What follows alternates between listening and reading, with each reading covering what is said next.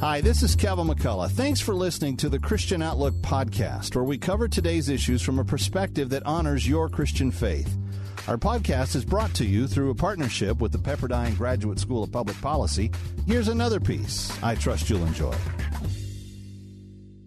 Chad Ashby's with us, pastor of College Street Baptist Church in Newberry, South Carolina, where he lives with his wife and kids. He blogs at Aftermath, and you can follow him on Twitter because he's asking a question perhaps you're asking too.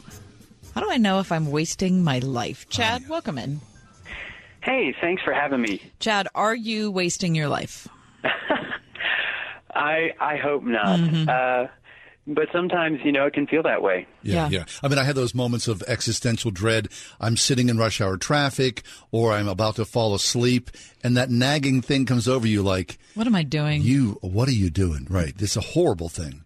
But That's right. But Chad, in your piece that you write, which is a wonderful piece in the Gospel Coalition website, you start to talk about missionaries. Right, because their lives are sacrificial and dramatic, and they seem bigger than life. But I wonder, like Jim Elliot, before Jim Elliot was murdered in the jungles, I wonder if he had a thought like, I'm not going to continue on with my life. What was this all about? Why am I doing this? I think it's a fair question. Chad? Right. And often with missionaries, for instance, like Jim Elliot, we know about the end of his life and how much of a crisis that was, but also it's sort of this amazing moment where he gave his life for the gospel, but we don't think about all of the things along the way that prepared him for that. Mm-hmm. Things like, he was memorizing scripture. He was training his body and joined the wrestling team to become a missionary one day, and was a vegetarian because he wanted to be healthy for the mission field. All of these little things he was doing that at the time maybe didn't feel like that important, but it was all preparing him for something down the road. I remember reading Corrie ten Boom's book, and she talks about when she first started out, just, growing up in Harlem, thinking that she was in this little tiny town in the Netherlands, and what is the big deal? Mm-hmm. She couldn't even imagine what her life was going to turn into and the epic nature of the place that her family would have in the resistance against the Nazis. But early on, there was no possible way in her reality that future would have ever fit in. Oh, yeah. Well, and one of the things that I pointed out in the article is that in those seasons where things feel really dull and same, those are actually a great opportunity to start cultivating spiritual disciplines, things like Bible reading or evangelism or prayer, scripture memory, things that you can start to store up that may pay dividends on down the road when things do get exciting. Now, wait, you didn't mention Netflix in there as you were listing your spiritual disciplines. Yeah, there's got to be room for a little Netflix. But, I was thinking this afternoon, those times when we feel bored, often we reach in our pockets for our phone, right? Always. Well, what if instead you reached for a scripture memory card in that instance, Yeah. Boredom often drives us to our phones or to Netflix. What if we took advantage of that and it drove us to prayer or to read our Bible or something else like that? Yeah. Chad, Andy Crouch was with us, I don't know, maybe 6 months ago, and he was talking about his that little orange book, the Tech-Wise Family. Oh, yeah. Which can really make you feel terrible about yourself.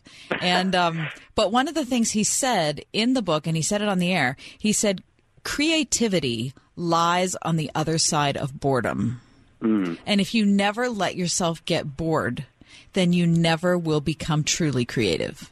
And I thought, isn't that amazing?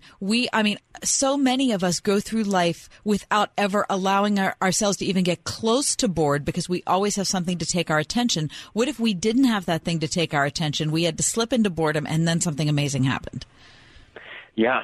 Yeah, I think that's a great point. Mm-hmm. Okay, so Chad, the idea of wasting your life, I think anybody, you're believer or not, that's a horrible thing to face. So you talk about one of the panaceas against wasting your life is to lean into holiness, to ascribe in your life to be holy. And I love the idea of that, because the idea of holiness from a secular age, we just choose not to be holy. We run right past holy. We are, bundled up in evilness. So talk about that. What does holiness look like to you, and how do you lean into that?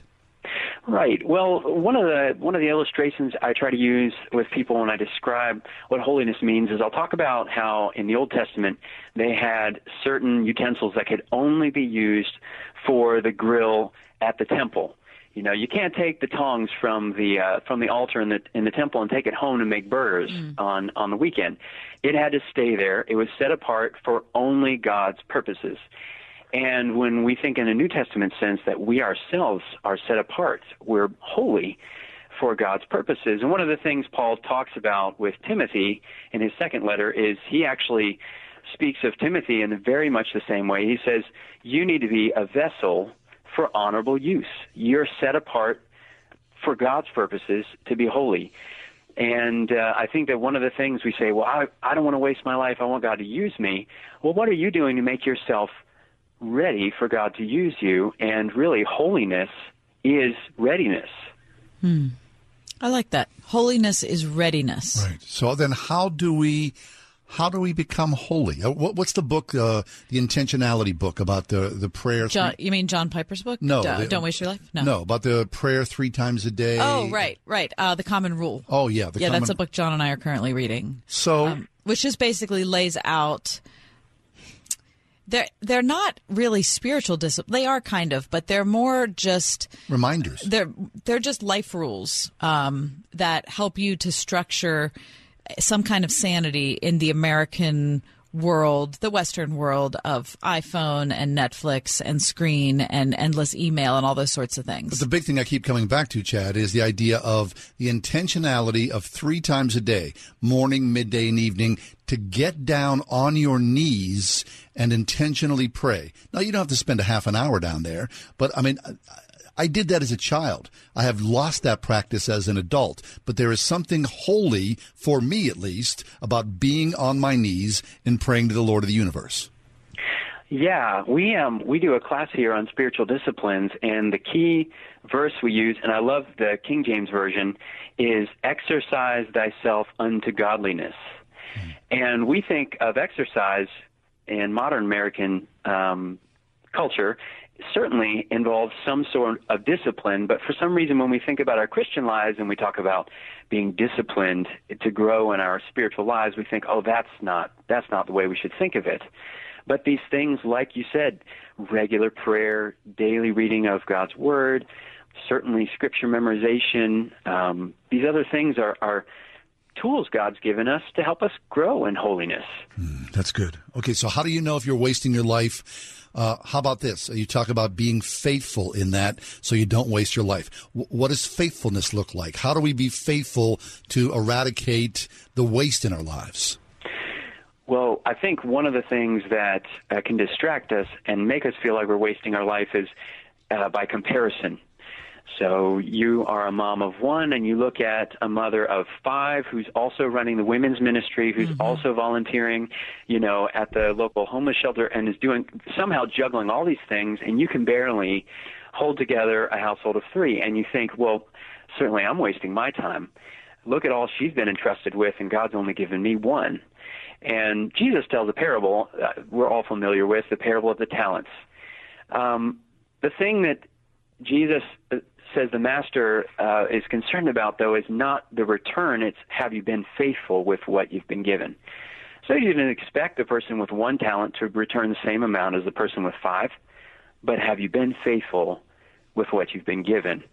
I'm pastoring here at a very small church here down in Newberry, South Carolina. It can be easy to think, well, I'm wasting my life here with a church of 50 people, but I'm not going to be judged by how many people God's entrusted to me. It's have I been faithful with the ones He's given me to shepherd them well. We're talking to Chad Ashby, pastor of College Street Baptist Church, Newberry, South Carolina. Okay, what can encourage us as we wait? What can encourage us? Well, I think one thing is to realize, getting back to these missionaries, most of them in the moment didn't realize God was using them. Right. Now, certainly it's easy for us to see. Looking back, we're like, wow, look what God did. But, for instance, a man like David Brainerd, he served as a missionary for only 4 years, died at 29 of tuberculosis, had labored with the Native Americans, only saw a handful of people saved, passed away.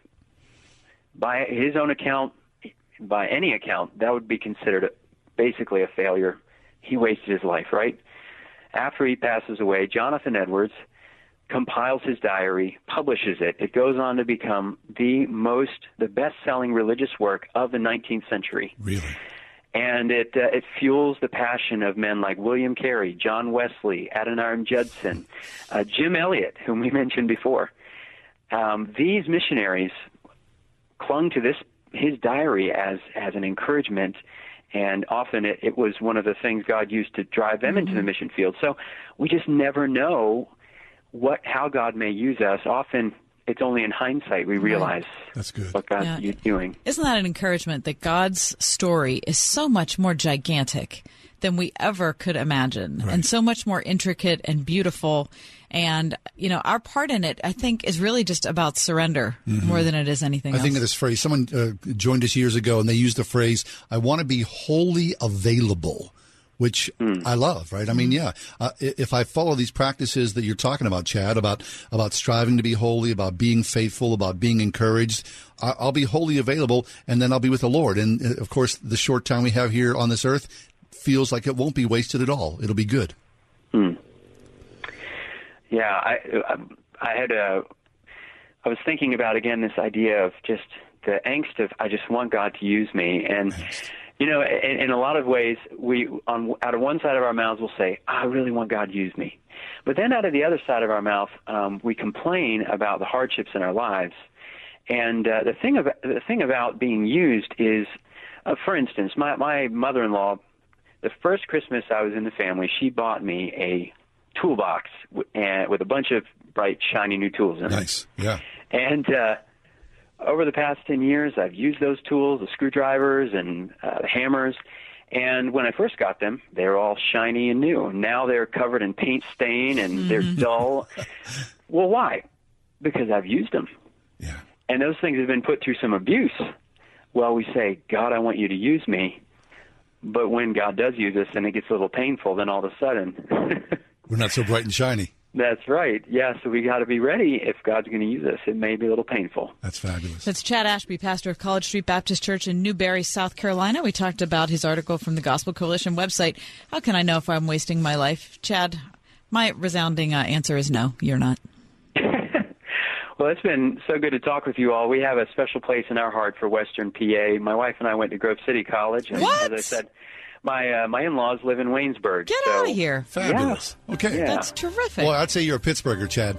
All right. Yeah, well, my kids are diehard Steelers fans. That's what we want to hear. So. Which means that they're very sad and disappointed right now, but it's okay.